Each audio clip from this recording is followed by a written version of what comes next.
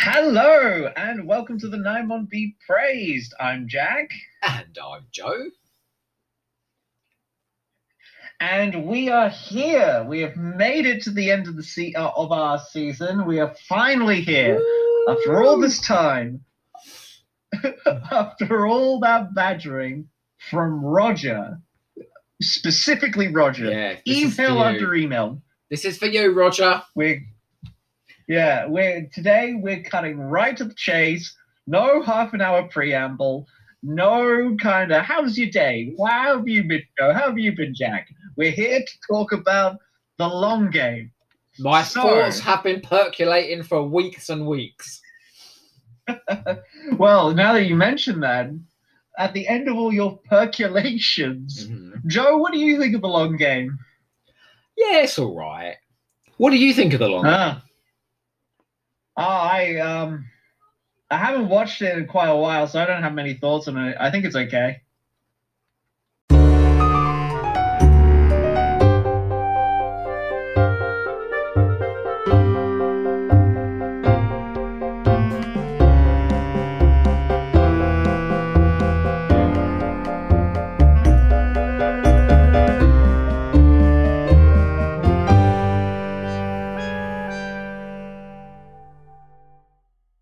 Pickled in time like gherkins in a jar.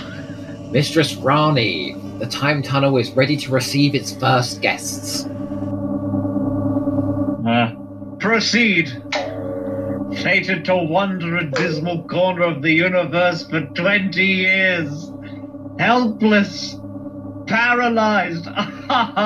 It'll drive them insane.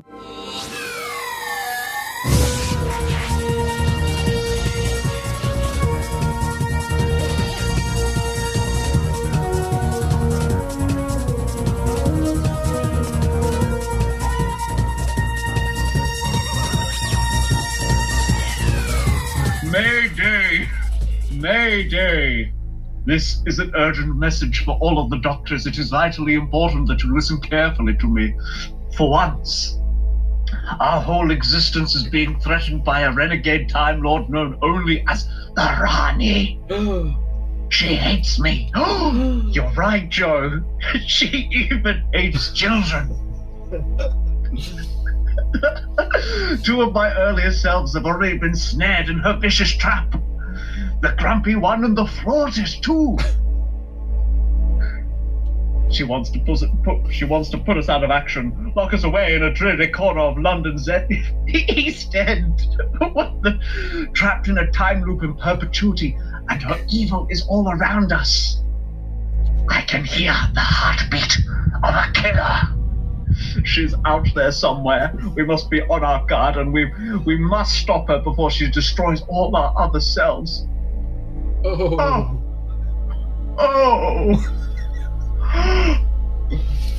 Good luck, my dears. A Cyberman and a Time Lord from Gallifrey. One more specimen is needed. An Earthling. The menagerie is almost complete. Time is literally of the essence. Boing, boing, boing. She boings the controls a few times, I think. Boing, boing, boing. The Doctor's remaining incarnations are teetering on the edge of a precipice. You're obsessed. Don't forget what we came here for. Earthlings pose no threat to my technology. It's the Doctor I want out of the way. Oh, scanner screen opens. Intercepted in 5 seconds, Rani. Although, I will miss the challenge. 3, 2, 1. Activate!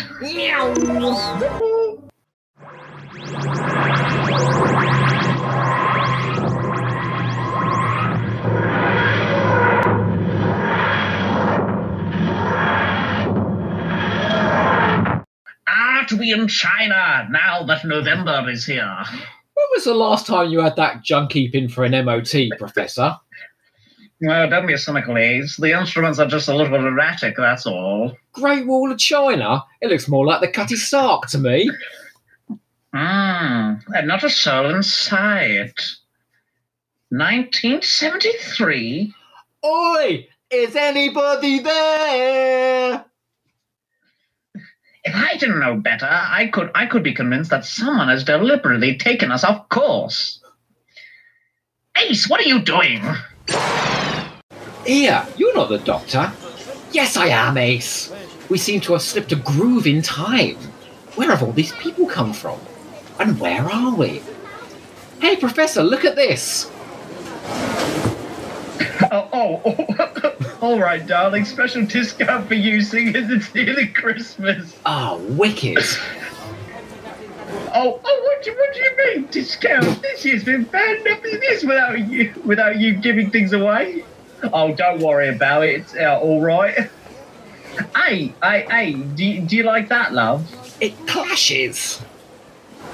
I tell you, they're going to be all the rage in 1994. What's happening? Change. You, me, everything. It's as though someone is routing through my personal time stream. But what on earth for? Earth, yes. Excuse me, my good woman, but what year is this? Oh, you come back here. You just nipped an orange. Shouldn't your Martin be looking after the stall? Ian never. I can't say that line. He's never here when you want him. I wish my Arthur was still alive. Hey, what do you think you're doing? Stop messing the goods about. Do you want to buy something or what? Well, considering the quality of everything you have here, madam, I would say your prices are rather expensive. Huh. I see flares are back in fashion. Yeah, everything from the last century seems to be having a comeback. Last century? What year is this? Oh, don't start. There's enough oddballs around here as it is. Madam! What year is this? What year is this? 2008! Yeah, I can remember exactly where what the hell? Yeah, I can remember exactly where I was when Kennedy was assassinated, but don't tell Arthur. How long ago was that then? Well, it will be about 10 years. No. Ian, will you behave? Who are you? Precisely. I am the Doctor. No, you're not. You're nothing like my grandfather. I feel as if I've been pulled backwards through time and my companions are being drawn with me. Ian! Barbara! Where are the others? The inrush of time zones is designed to steal us all together. Well, my skin's been great since I started using all over sunblock. I think it's right, it's the law. Law? Since when? Where have you been hiding then? Hi, I thought you'd be involved somewhere along the line. What we're seeing here, Sarah, is the work of a genius. An expert in time distortions. A time traveler, maybe. And an ingenious operator. Well, then we must get back to the TARDIS, Doctor. It's on the other side of the river. You know, we seem to be flitting about and around in some sort of linear time loop. 1973. 1993. 2013? Yes, well, the time distortion of this nature requires an exact localized focus. Well, why this street market in London? This isn't the focus, Sarah. Blundering fools. They're getting too near the truth. Release the specimens! Meantime at the zoo?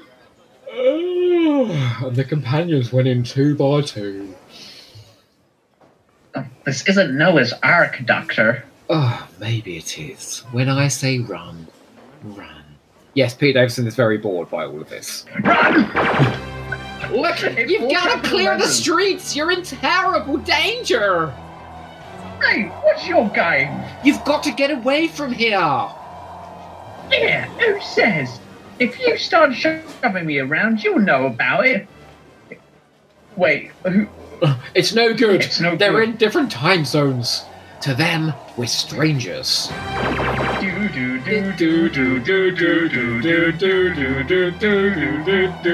It's so sad that we both know the music. Have you any idea where we're going? Doctor, where's the TARDIS? Doctor, where's the TARDIS? 20 years back and 3 miles away. Come on!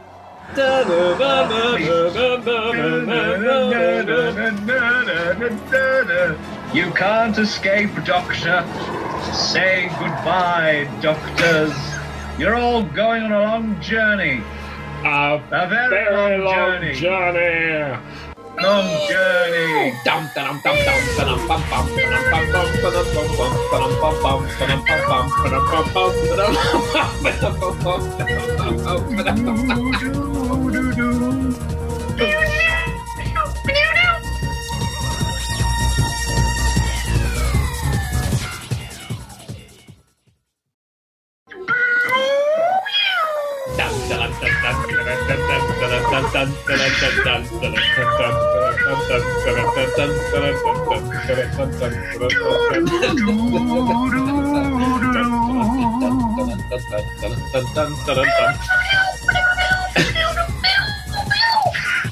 You can't escape, Doctor. Say goodbye. Actually, you say the line. Oh. I got to say it last time. You can't escape, Doctor. Say goodbye, doctors. You're all going on a long journey.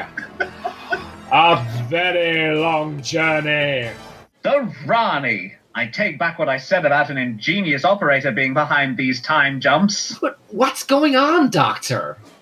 Who else could master now? such a difficult operation? Back to my TARDIS. The Fifth Doctor puts his hands on his temples and concentrates. What are you doing? Why bother trying to sum up your remaining selves? I've weakened you. I've got a few more tricks up my sleeve yet, madam. It's time for you to start losing. You, a female, come here. No, Liz, you mustn't. Leave this to me. I'll take my chances. What are you doing? Leave her alone. Doctor, come on, quickly. The Doctor climbs into Bessie. Mike shoots the Rani. She rushes into the Queen Vic. Mike, thank you very much. Get me to the TARDIS as quick as possible. As Bessie pulls up, a Unit C King helicopter lands, piloted by the Brigadier. The Third Doctor runs towards it. Brigadier! Wait, why did I wrong? Sorry, Brigadier! Come on, Doctor! Not far now! The Greenwich Observatory, 1993. With a flash, the scene shifts to the helicopter landing. The Sixth Doctor and the Brigadier climb out. Oh, this is both me. I'm finding it difficult to keep up with you these days, Doctor. Some other time, eh, Brigadier? Alas, there's no time for pleasantries. I must find my young friend. We'll speak soon, old chap. To all of you, I hope. I now have everything I want apart from one Earthling. My menagerie is almost complete. Prepare to rematerialize at the center of the Earth-time meridian, Greenwich. I thought you said you'd locked it. I did. Someone must have broken in. What's going on here? Who are you? What's your game? I was looking for the Doctor. If it's really any of your business. Well, you won't find him here. He lives at number 1 Albert Square over there. I suggest you leave. Have you seen the Doctor? Yeah, Dr. Leg. He's the only doctor round here, love. Doctor Who? Oh, this is such a dumb joke. It's a fucking dumb script.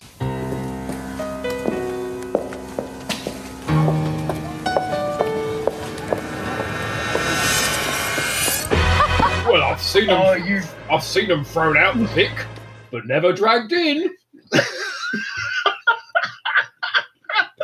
Hang on, the Third Doctor and Victoria are running towards the TARDIS. I should be taking it easy, not bounding around like some megaluthian slime skimmer. Who was that terrible woman? Milk that line for all it's worth, Joe. Thank you. It's the Rani. Her handiwork is behind all this confusion and time, and now her control is beginning to break down. Good. There's the TARDIS. Come on, Victoria. He ushers her into Exterior. the TARDIS. The Doctor's TARDIS lands with a flash. The Seventh Doctor disembarks and watches the Rani's TARDIS materialize in the guise of a stone pillar. The Rani's TARDIS. Doctor! Oh, God. This is her kind of like weird. I see she let you go. Not before she clones me. She's got a menagerie of clones in there. Oh, yeah, I forgot about Louise Jameson's very weird enunciation in this scene. She's attempting to transfer a massive time tunnel through the Greenwich Meridian. She has a computer in there with genetic codes and brain prints of every living creature in the entire cosmos. With it, evolution is hard to control. Yes. Except, what form were you in when she cloned you? Now think, it's very important. Romana!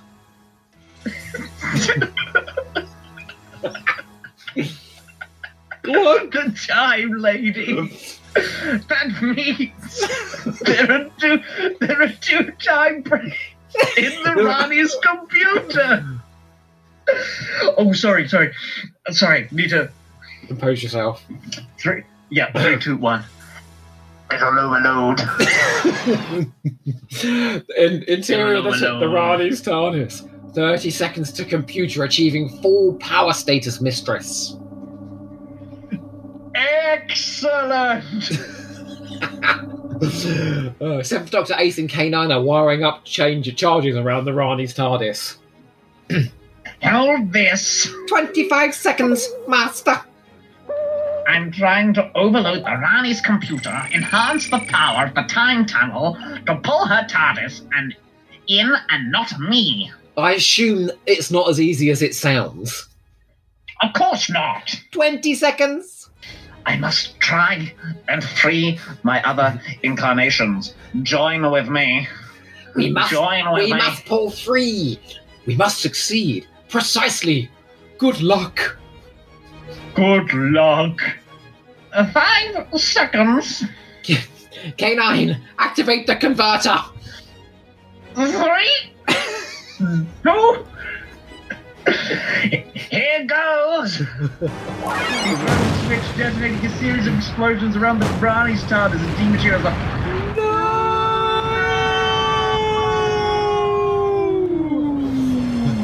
The Rani's TARDIS is sucked inside and the images of the first and second Doctors are freed. Oh no, don't tell me that was a real line. Hoisted by her own petardis. Petardis. You say it, go on. It's not in the script. Hoisted by her own petardis. What did you do to her? Well, there were 2 time brains in her computer, and I used it to propel her into the trap she set for me. So now all your other selves are 3? Well, certainly we are difficult to get rid of.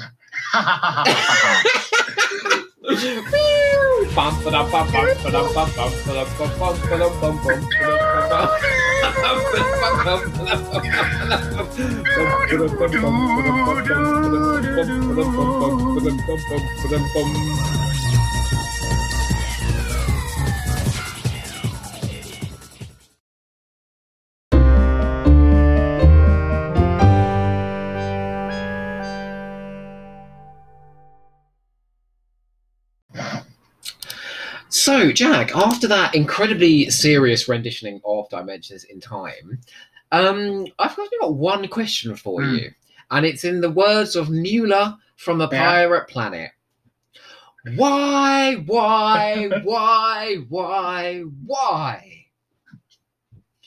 does this have to exist? Okay, is there a Doctor Who story out there that gives you more pleasure than Dimensions in Time? Be honest.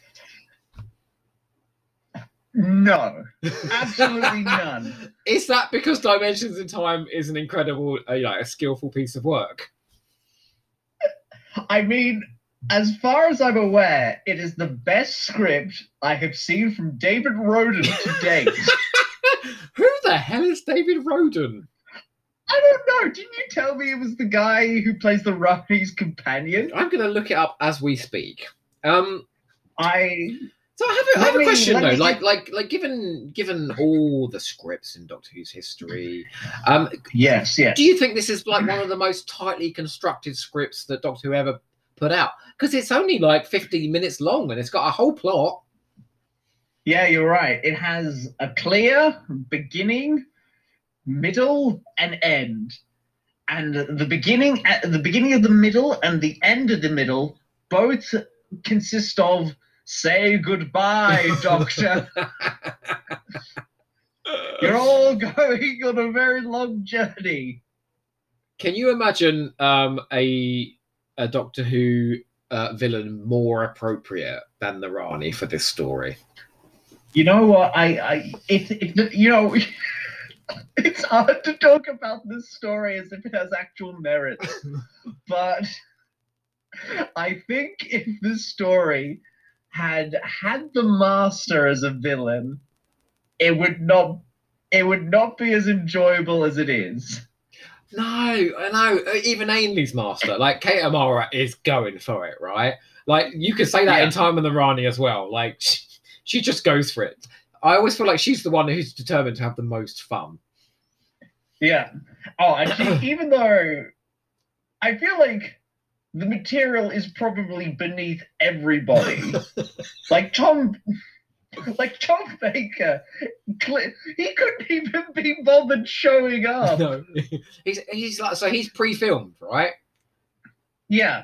With those weird, hasn't he got those like the weird like 3D effects? Like those weird flubes or whatever they are going around him. They're like, I reckon for Tom Baker, it's just him going, "What? Other Doctor Who's? Yeah. I can't be seen with them." But some of his lines, though, "I could hear a heartbeat of a killer." Of a killer. Like, no one else could deliver those lines so well. I know, and he did it for charity. And more importantly, he did it for me. Well, okay, so I think John Pertwee genuinely thinks, like, he's giving a committed performance, and he thinks that this, like, is about the Third Doctor. I think everyone else has got a bit of a wink in their eye, but John Pertwee's absolutely playing this for real. Yeah. Do you think he's playing it for real when he says, "Madam, what year is this?" Oh, absolutely. Yeah, I think. Yeah. I can't think of a line he's delivered with more dramatic gravitas. What season of Pertwee do you think has been plucked out of time? Which is this, like season 10 Pertwee? I think this is probably season 11. This is from his last year. Because he recognises Sarah, doesn't he? He recognises Sarah. Oh, of course. Yes. You've been paying attention to the continuity, Joe. Do you think Katie Manning was asked and she was like, "Yeah, no, you're right. I'm not coming back from Australia for this. Sorry." Sarah. It's Sarah Jane's appearance in this is super weird. I mean, everything about this is weird, but I mean, I have some trivia about Elizabeth Sladen though, like because she was sick as a dog apparently the day she shot in Albert Square. Like, so she says in her autobiography, she went behind the market stall and threw up, and then came back and delivered her scene. So the fact that she delivers it so well is astonishing.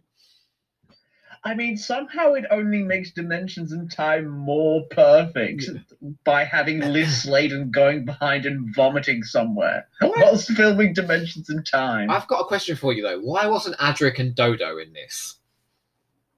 Dodo, because they couldn't afford the budget to bring her costume back. I think Adric is because, like, I mean, what would Adric say? Why isn't he here? Why is he never around when you want him?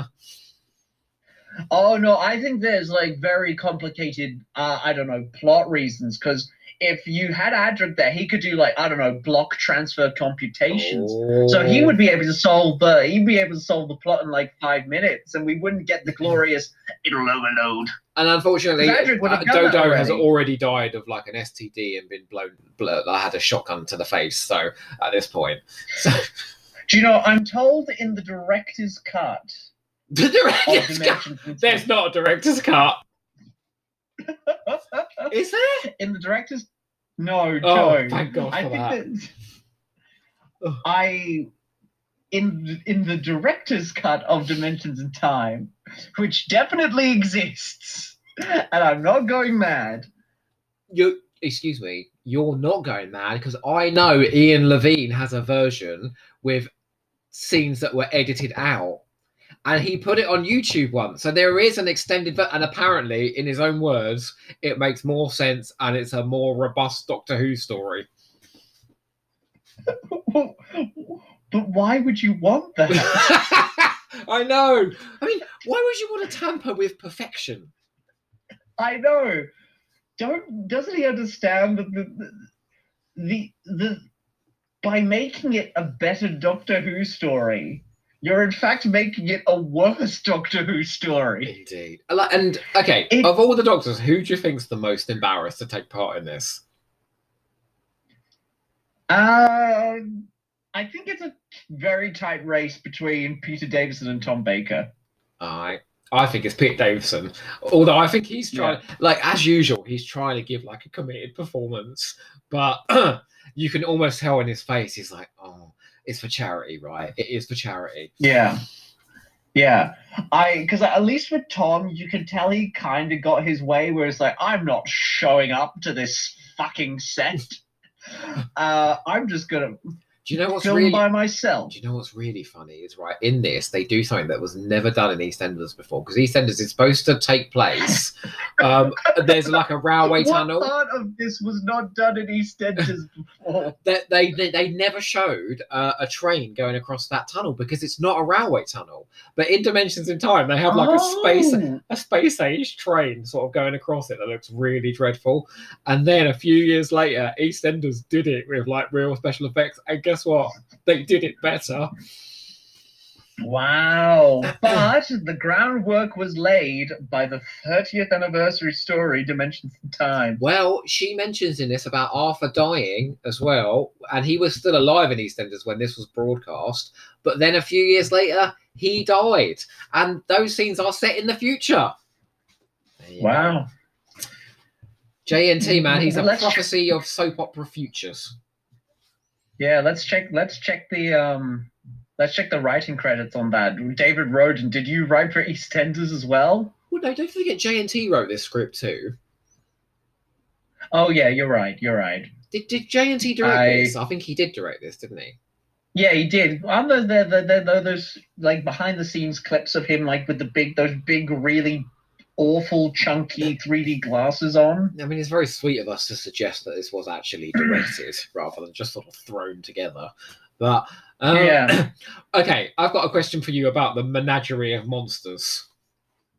I will answer that question, but I would like to go back to what I was saying, that in the director's cut of Dimensions in Time, which I've never seen, I like to believe that through some kind of time shenanigans, Adric appears by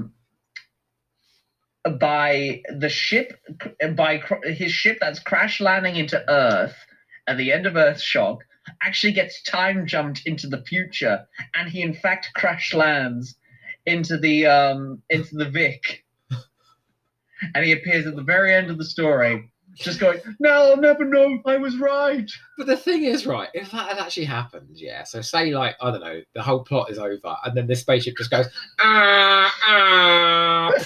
and smashes into the Queen Vic, right? That wouldn't even be the most absurd thing in this story, would it? No, the most absurd thing would be seeing a much older Matthew Waterhouse in the Adric costume again. No, he gets out, right? He climbs out of the wreckage of the spaceship that has gone into the Queen Vic, and for EastEnders, it's like the bit in Emmerdale where the helicopter crashed and wiped out half the cast. So they managed to wipe out half the EastEnders cast with this crash. Adric gets out, but through some like dreadful time spillage, one of the dinosaurs that he wipes out in Earthshock came through the vortex as well and just eats him. Yeah. Oh, I was going to say that the run is like, an Elzarian, my time menagerie is complete. That's what she was after all along. She was creating her thing around the Greenwich Meridian to create a time vortex that would bring in the freighter. My God. We found a way to make Dimensions in Time even better. David Roden, if you're still with us in the year 2021, you know where to find us. In fact, I'm astonished that Target did not release a novelization of this book. I feel as if there are themes to explore.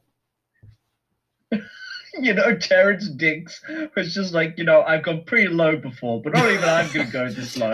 I will write your quick reads, the Dune story and the Cyberman story. I'll do your reads for people that find it difficult to read, but I will not novelize Dimensions in Time. Apparently his first draft was just one page. It was half a page. It was just a two-word description of Act 1 and Act 2. I said Act 1 like it had some prestige. Do you remember? It's just like...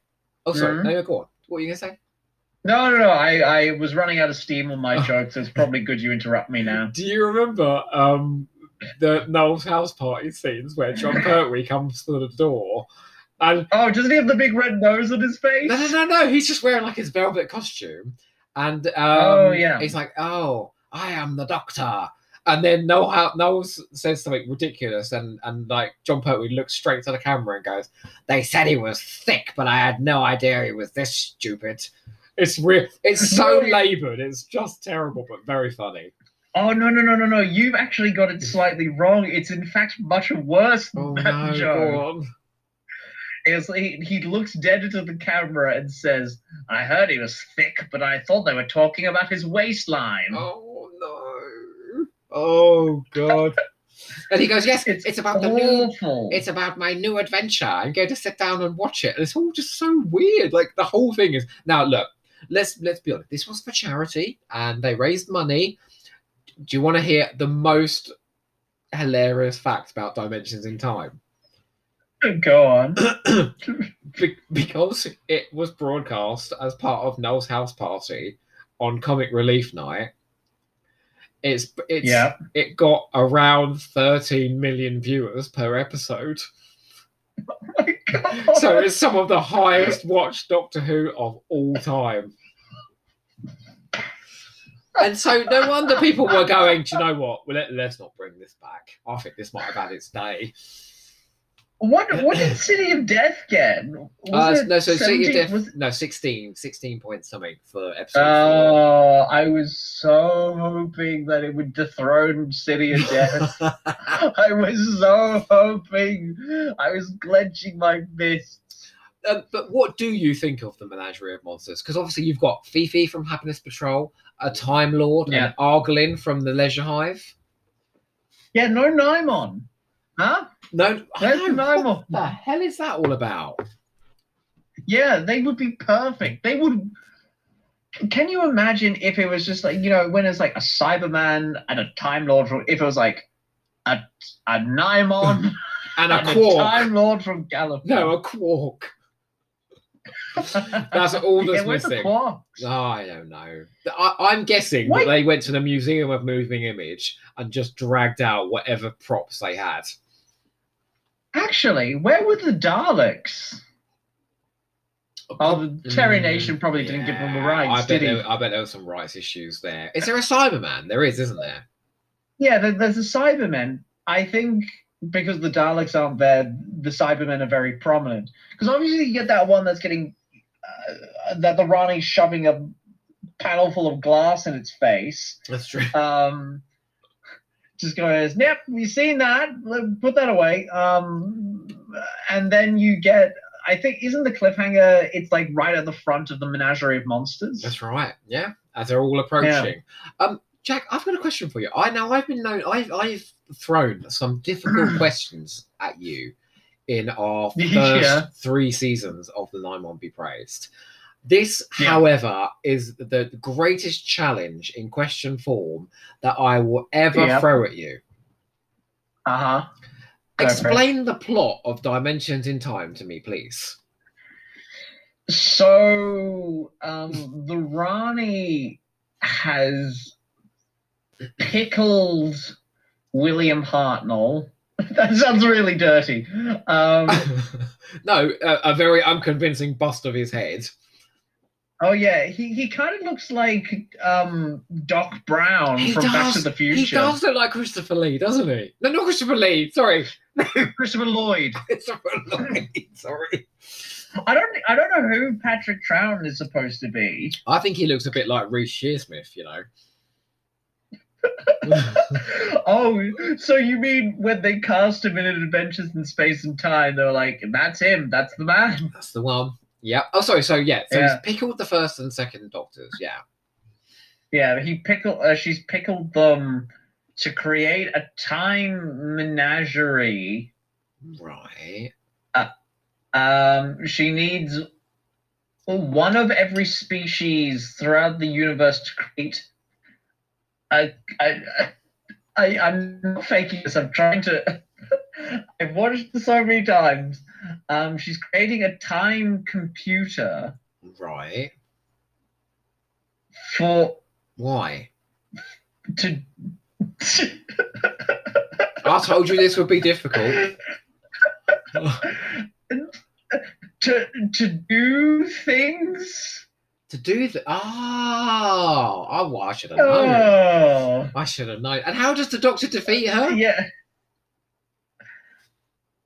He it's Romana. There's a Time Lord brain inside the menagerie. In the Rani's computer. Yeah, and there are 2 time brains. Oh yeah, because there's already a Time Lord in the Rani's computer, and now they put another Time Lord, Romana's brain, into the computer. What will that cause to happen? Apparently, it'll make it overload. Do you know what this is? I'm not kidding you. This is the fucking plot of Time and the Rani. She's creating a time manipulator in that. And the Doctor goes into the time brain, doesn't he? There's a Time Lord presence in the time brain, which makes it overload. And it's the same bloody plot. I hadn't actually thought about that. It's nice to know that they're ripping off Pip and Jane Baker, the best writers of Doctor Who. You're right. They didn't even have the good sense to invite them. Actually, what a question. Joe. Yes. Would Dimensions in Time be even better if it was written by Pip and Jane Baker? Jack, I think the answer to that question is everything would be better if it was written by Pip and Jane Baker. Can I tell you something? This is a complete side note, but I went to a place in Brighton yesterday called Snooper's Paradise and bought a load of Target novels, right? And they were priced between sort of £2 to £5, yeah? Depending on whether they were a first edition or what. Mm-hmm. Time and the Rani was there, right? The Target novel, and that was 20 quid. Just that one alone was 20. I can only imagine that the prose of Pip and Jane Baker is so treasured. I can't explain it. Did you buy it? I did not for £20. No. However, had Pip and Jane for 20. Had they written a novelization of Dimensions in Time, I would buy that again and again. I have another question for you. Yes. So obviously we're tackling this as an episode of Doctor Who. Yes, which it is. How do you think this is? How do you think this holds up as an episode of EastEnders? Did you ever watch EastEnders? Actually, I did watch EastEnders at this point. I really fancied the arse of Grant Mitchell at this point. Mm-hmm. So I did watch EastEnders at this point. Well, I mean, I think there is another way into this story, i.e. they could have told it from the point of view of one of the EastEnders characters, just experiencing all this weird shit going on. but they didn't go down that route. It could be a bit like, like Rose in the first episode of the new series. We could just call it like, I don't know, we could call it Sharon, and it could be all about Sharon Mitchell and her really bad day on the square. The Doctor Who 30th anniversary. Sharon. I'd be there for that. Wait, what's the name of the guy who does the whole mugging at the camera? What's the name of the guy who mugs at the camera? That's Frank Butcher. We could call it Frank. What if we just named it? No, we could call it Butch. Butch. But I think as an episode of EastEnders, I think they're currently repeating EastEnders on UK Gold at the moment. They're somewhere in the late 80s, I think, the early 90s. I don't think that the Dimensions in Time is going to be slipped into the run, and I think that's an oversight. No. It's not going to be slipped into the run. I love the thought that it's someone's marathon the entirety of EastEnders. Someone's got like a VHS, like home recorded copy of Dimensions in Time. They're like tossing over whether they put it in or not. Or like, I wonder if in EastEnders magazine it's like the missing lost episode of EastEnders. Dimensions in Time. In Time. I've just been thinking of the opening shot of Rose of, panning around the moon and diving into London and going into the Vic. It could be like Geeta and Sanjay going out to their stall, and then these time slips just start happening all around them, and then the monsters appear, and she's like, "Oh, Geeta, we're having a really bad day today, aren't we? I've seen better trade, Did you begin the year 2013 by going 2013? Well, of course. Did you not? Yeah. I don't think, tragically, I had discovered my love of Dimensions in Time. It's astonishing as well. I was too... The costumes they gave them to wear in the 2013 scenes, it was so accurate. Everyone was wearing, Renaissance wigs and things. Oh, yeah.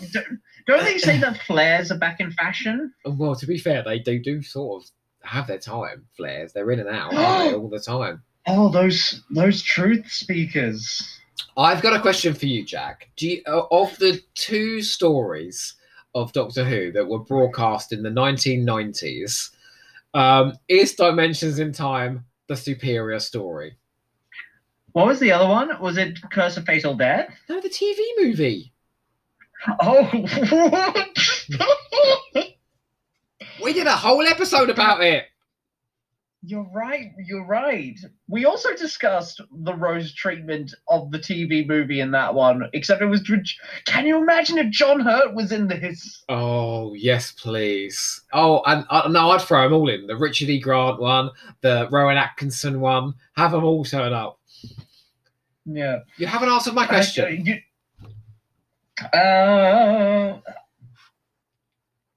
I think at a script level, somehow the TV movie is better.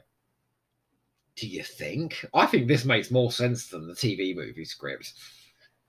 No, I think the TV movie is better as a story because there are actual characters in that story who have actual emotional arcs. They're not good ones, but they're there. Whereas Dimension in Time, a lot of stuff just happens for like 20 minutes and nobody knows what happened. Yeah, but it's for charity, so we go along with it. The TV movie does not have like Victoria in it going, "Who is that terrible woman?" Doesn't have John Pertwee in it going, "Madam, what year is the do you know what it doesn't have? Do you know what it doesn't have? Go on. It doesn't have a Vervoid going into the Queen Vic in the background of the running. It going off on a tangent. It doesn't have Fifi from Happiness Patrol. I think the TV movie would be improved exponentially if at the climax, when the Doctor's manacled and Grace is doing all that thing under the console to start the TARDIS, if Sylvester McCoy momentarily jumped out of Paul McGann's face and went, it'll overload. I think it would be a far superior story. It was on the planet Skaro that my old nemesis Fifi was finally put on trial. No, imagine, right? Because Dimensions of Time is the only story that's been broadcast before this. That the beginning was like, my old enemy, the Rani, who is he basically does the synopsis of the Dimensions in Time instead of that bollocks that he talks about. I'll be there for that. Yeah, but no, we couldn't do that because that would require killing off K.O. Mara in the opening sequence of the TV movie. And that is truly unforgivable. No, yeah, indeed. In fact, it is. I think that is the crushing shame of 90s Who not having a run, that we did not have more K.O. Mara. And I'm being deadly serious about this. No, I agree with you. Absolutely. Did you ever see the cutscenes for, what was it, Destiny of the Doctors, the PC game? I did, yeah. The only master bits. Yeah, and he does that prayer where he's like, Velum Nue Avanao. Can I tell you something? Yeah. I think Ian Levine may have done a cut of the Destiny of the Doctor stuff as well. Oh my god. Leave it alone. He even, like, that BBV video Downtime, he got Sylvester McCoy to shoot a scene of himself as the Doctor playing chess with the Great Intelligence. Oh, I've seen this. It looks terrible. Oh, it's just awful. It's basically like that. I wouldn't want to shit on anyone's passion projects, but it ain't good. I remember on there was a panel they did in 2013 when they were doing all the anniversary panels, and they did that panel with all the old Doctors except Paul McGann, who didn't show up for some reason. But it was all the original classic Doctors minus the TV movie. And there's a bit where Sylvester McCoy is kind of, aside from the fact that Tom Baker he's really not there. He's just doing his own thing. But yeah, there's a bit where Sylvester McCoy goes, and we were filming Doctor Who in toilets with fans. And I was just like, and it took me a moment to go like, no, Sylvester, everybody's laughing, but you're telling the truth. You were in people's bathrooms filming Doctor Who in the 90s. And sort of also in the 90s, there was this wave of low budget but kind of high concept movies, like there was a Sontaran one, Shakedown, The Return of the Sontarans. That one's it's rather good actually. And they did this hilarious, I mean, it's so bad it's good, documentary trial thing called Lost in Space, where you've got Turlough as one of the lawyers, you've got Nicholas Courtney as the judge, and I can't remember who. Sold. And basically, Sold. I've got the Nicholas Courtney as the judge. I've got the VHS. I'll play it to you one day. And they're basically talking about sexism in Doctor Who. And my point is this: is Dimensions in Time, these movies, the Auton series. People were trying to find ways to make Doctor Who in the 90s when the BBC just didn't give a shit. And isn't that wonderful? Yeah. And this was for chat. Do you actually know how much Dimensions in Time raised for children in need? I do, yeah, hang on. About 36p. No, sorry, I'm joking. No, I'm sure it was a lot. I think a lot of people were they always do well whenever they do children need stuff. It's always in the millions. And they did do.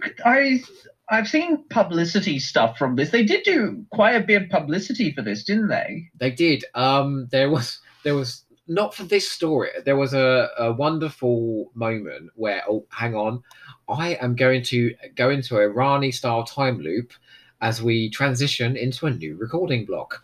Whoa.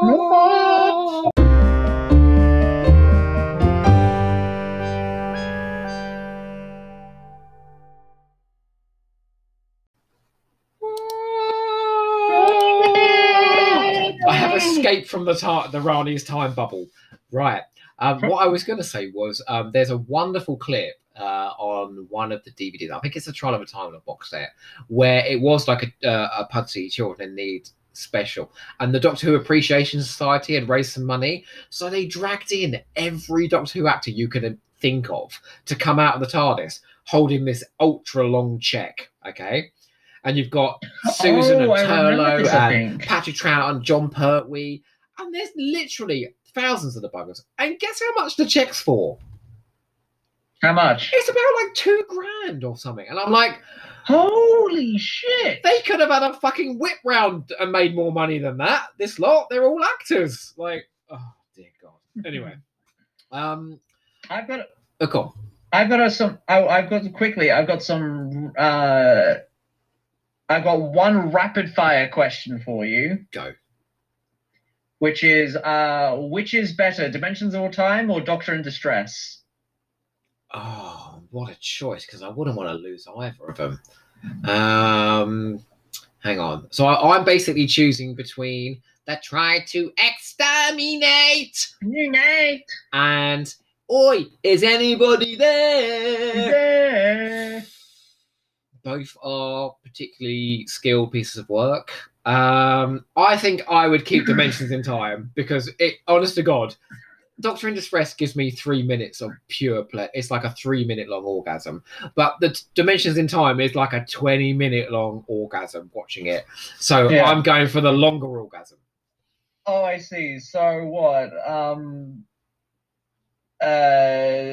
Doctor in Distress is the best orgasm of your life, but Dimensions in Time is the best sex of your life. Oh my God, that is the best intercourse ever. And you know what? No stone is left unturned. No monster is hidden away. No Doctor is left out. I mean, it's just amazing. Yeah. Next question. Should Day of the Doctor have included a reference to Dimensions in Time? Oh, for sure. I feel like any anniversary should. And in fact, what I think should happen for the 60th is they should remake Dimensions in Time with all the new Doctors as well. Can you imagine if instead of landing in Trafalgar Square at the beginning of the Doctor, they landed outside the Queen Vic? Is there a more, like now, is there a soap opera with like a more recognisable setting than Albert Square? I don't think there is there? It would still be Albert Square. I don't know. I'm not quite across my British soaps, so I don't really know. But I'm going to say no, because obviously it's the Queen Vic. No, wait. For the 60th anniversary, I'd have all the Doctors turn up at the First Dates restaurant, and they all have to have weird cross dates across time with each other, and have them all filmed. They're not going to lead to anything. Obviously, they're all going to end with them going their separate ways. But I would watch that. Jack, I've got 2 more questions. Oh, I'm scared. Next question is: how do you think the old Doctors in the mid-90s look in their old costumes? Not bad. Good enough, I think. I mean, McCoy looks exactly the same, which is great. Yeah. And the one thing that I usually take from that when I watch it is that McCoy and Ace both look terrific, and they absolutely could still be playing the parts in the series at that point in '93. Colin Baker's hair looks a bit weird. Yeah, well, yeah, but they're getting old. Like, I mean, you can't really say, "Well, how dare they get old?" You know, like, how ridiculous is that? How do you think the companions fare in terms of their costumes? I mean, okay, Leela's got a crazy costume. Well, what's Victoria wearing? She looks like she's from Dickens all of a sudden. Oh yeah. To be honest, I haven't noticed what she's wearing just because my eardrums are recoiling.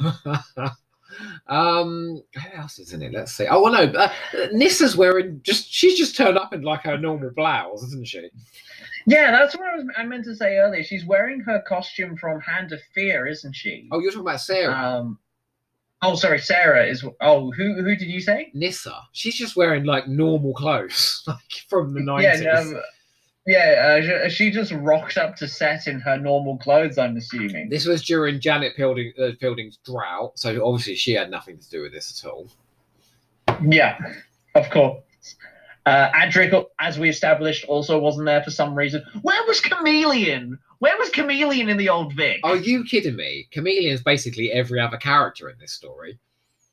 Oh, you're right. You're right. Jack, I've got a secret. He is Fifi from Happiness Patrol. That's Chameleon. He's secretly in Happiness Patrol. No, that's, because Chameleon can turn into anything. He's Fifi in Dimensions in Time. Oh, right. I thought you meant to say that in the Happiness Patrol, Chameleon has actually gone mad and has now become the Candyman. No, well, Chameleon's dead by that point, so, Oh, yeah. As much as a robot can die. Yeah, no one's ever really dead in Doctor Who anymore. But yeah, other costumes? Any other standouts? I think Mel looks terrific. She's wearing normal clothes for once. Yeah. Other than that, and I guess Sarah, who really stands out. Yeah. What was your other question? Hmm? What was your second question? Well, yeah, I think my final question was, do you have any memories of seeing this when it first came out? Yeah, I do. I remember I had it on VHS, and I wore that VHS out. It was new Doctor Who, and I was 13, so I was desperately excited. And I think for a long time I tried to convince myself it was like a serious piece of work. Mm-hmm. Have you? I'm assuming then, were you ever embarrassed by Dimensions in Time? I don't think so at the time, but then I was 13, so I was pretty embarrassed by everything at that point. Oh, no. I meant like later, after you were 13. No, I think I've always loved it. I've always just adored it. I came to a point where, okay, this is a bit of camp tosh. But do you remember the How Stammers and Walkers handbooks? I'm going to get in trouble on that because I keep referencing these and criticising them. They gave Dimensions in Time 0 out of 10 and said, what an embarrassment. This is not a Doctor Who story. I will, go crawl up your own arse and watch Ambassadors of Death. It's so much fun. It's a travesty it has never been released on DVD. I'm thinking it might be a special feature one day, in something. Would you buy the DVD outright, just Dimensions in Time? I would pay top dollar for it just by itself. And the Blu-ray? Do you know how, wasn't it with the original release of Sharda, they came with the scripts as well? Oh my God. I'd love an original script of Dimensions in Time. Yeah. I want to see the first draft of Dimensions in Time. And they've got a ready-made gimmick because you just need to put the 3D glasses with every DVD. You're right. Oh, no, you have to read the novelization wearing the 3D glasses. Oh, and then there's a picture on every other page that comes at you. My God, It's Fifi from Happiness Patrol. Kate O'Mara just popping out of the page. Say goodbye. Have you ever watched these with 3D glasses on? No. So it is genuinely it's that kind of Lawnmower Man, crappy 3D effects, but it does genuinely come out the screen. So there is an interactive experience with it. You actually just reminded me, they did honor Dimensions in Time in the 50th anniversary by making it in 3D. Did you watch it in 3D? I did, yeah. I bet the bit where the painting comes at you was incredible. Oh, that was amazing. And I remember you could tell they filmed it in 3D because there were a lot of shots where the camera would move around the set, and you could tell it was to emphasize the kind of depth of the picture. Got ya. Uh-huh.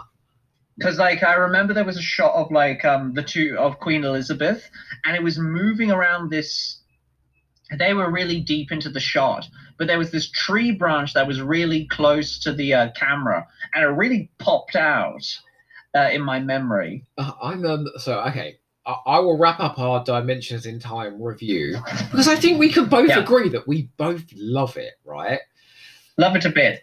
Well, sorry, last question. Go on. Who would you get to novelize it? Oh my God, Gary Russell, without a shadow of a doubt, because he's so like he loves plugging gaps in continuity. So he'd give every character like a backstory. We'd explain where every monster came from. It would just be incredible. He would explain where it is in 7 Doctors timelines. Exactly. Yeah, and like to be fair, like okay, I Gary Russell, I think he's a fantastic audio director. I think he was a very good script editor when he was part of the show. Don't think he's the best novelist in the world, but we can't all be perfect at everything. But he did take the TV movie and make a reasonable novel out of it.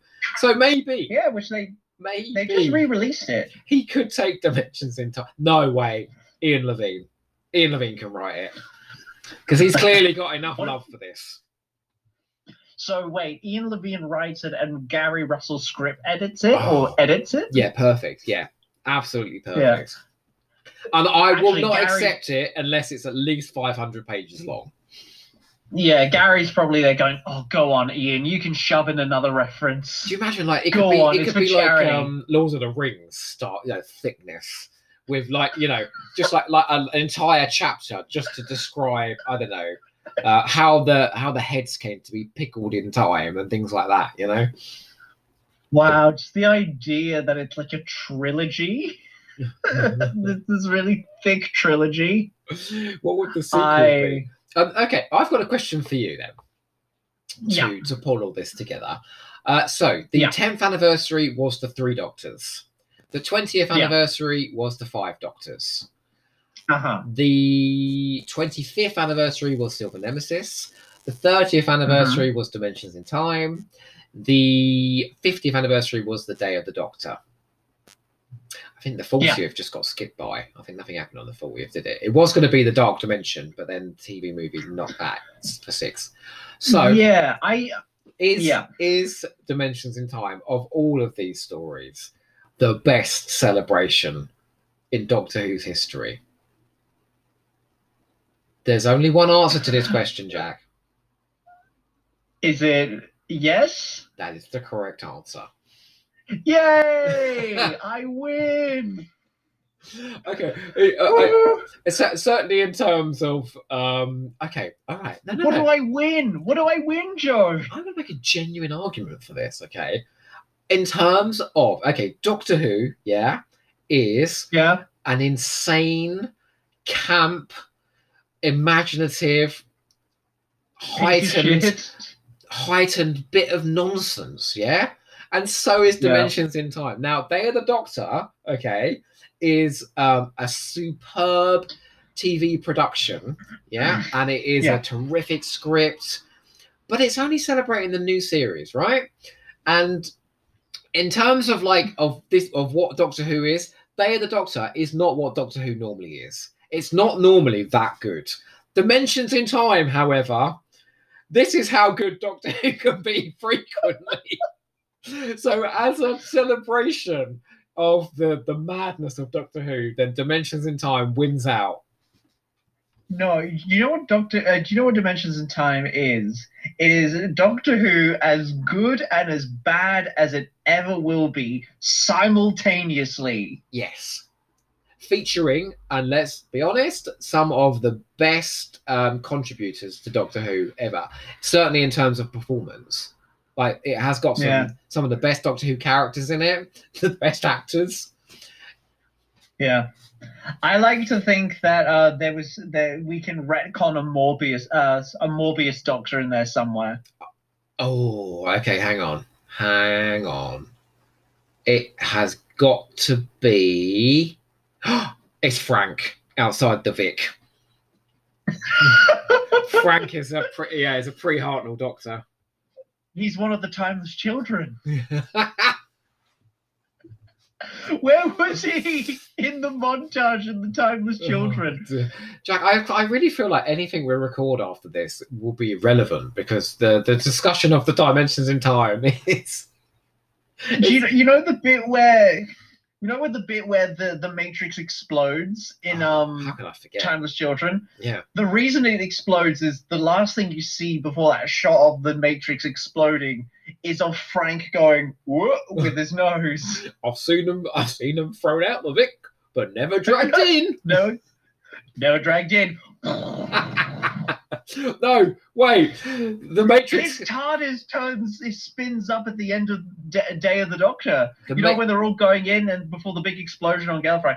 Well, I've seen them dragged out of the Vic, but never dragged in. Is that the only line of dialogue he ever has? I think so. I like the idea, though, that the Doctor's she's like, I'm going to pour all of my memories into the Matrix and make it explode. But it's only when the plot of Dimension in Time hits that the whole of the Matrix overloads because it can't handle the implausity. I swear, wasn't there a book in one of the Virgin books in the 90s or something where it was canonized and the seventh Doctor was like, I had this weird dream that I was on the set of EastEnders. I don't know if that's true. Being chased by the Rani. But I hope it is true. That's for sure. I'm going to research that and I'm going to confirm it when we come back in season 4. 4? 4, man. Yeah, 4. Season 4. Do you have anything else to say about Dimensions in Time? I think I'm Before done. We segue into... I think it's glorious. I think it's a load of shit. And I think it is... that's basically what I said about the Timeless Children. It's just bloody awful and it's absolutely brilliant. That's Doctor Who in a nutshell. Yeah. Bloody awful and bloody brilliant. Yeah. Wow.